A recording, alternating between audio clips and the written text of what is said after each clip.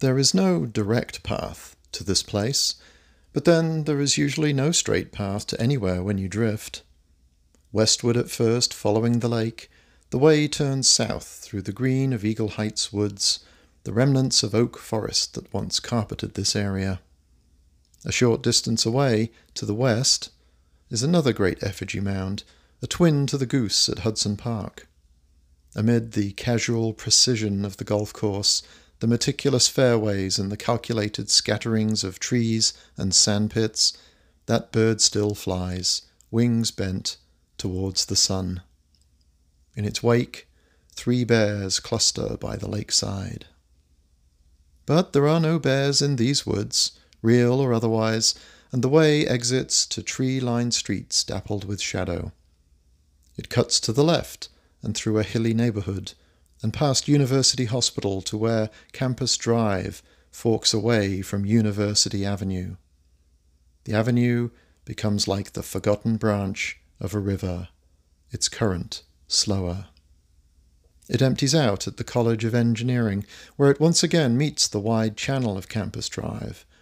But here the drift calls southwards to Memorial Park, a splash of green amid the concrete. Camp Randall.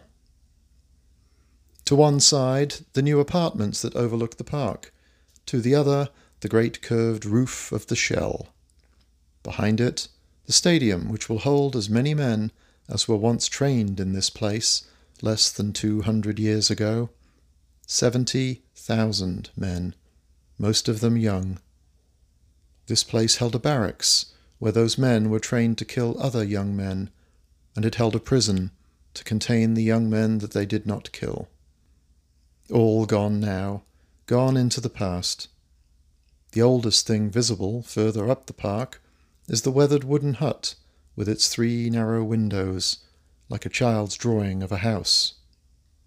Close by is a cannon, a reminder of the purpose of this place. And there is the arch, a commemoration of the beginning of the journey for those men, the last journey that some of them would ever undertake. A young boy sentry and an old veteran stand guard on either side, a bald eagle perched above their heads keeping watch. Almost 160 years ago, they left here on the way from their present into our past. With the right kind of eyes they can still be seen as they march down the path of memory and fade into the distance.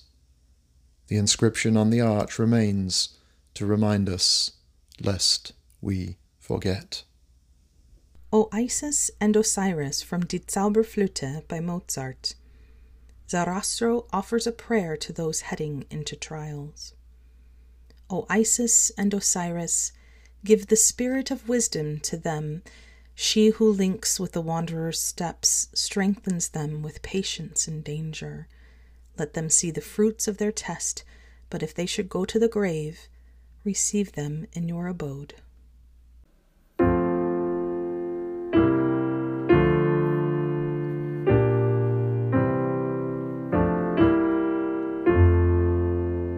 O Isis und Osiris,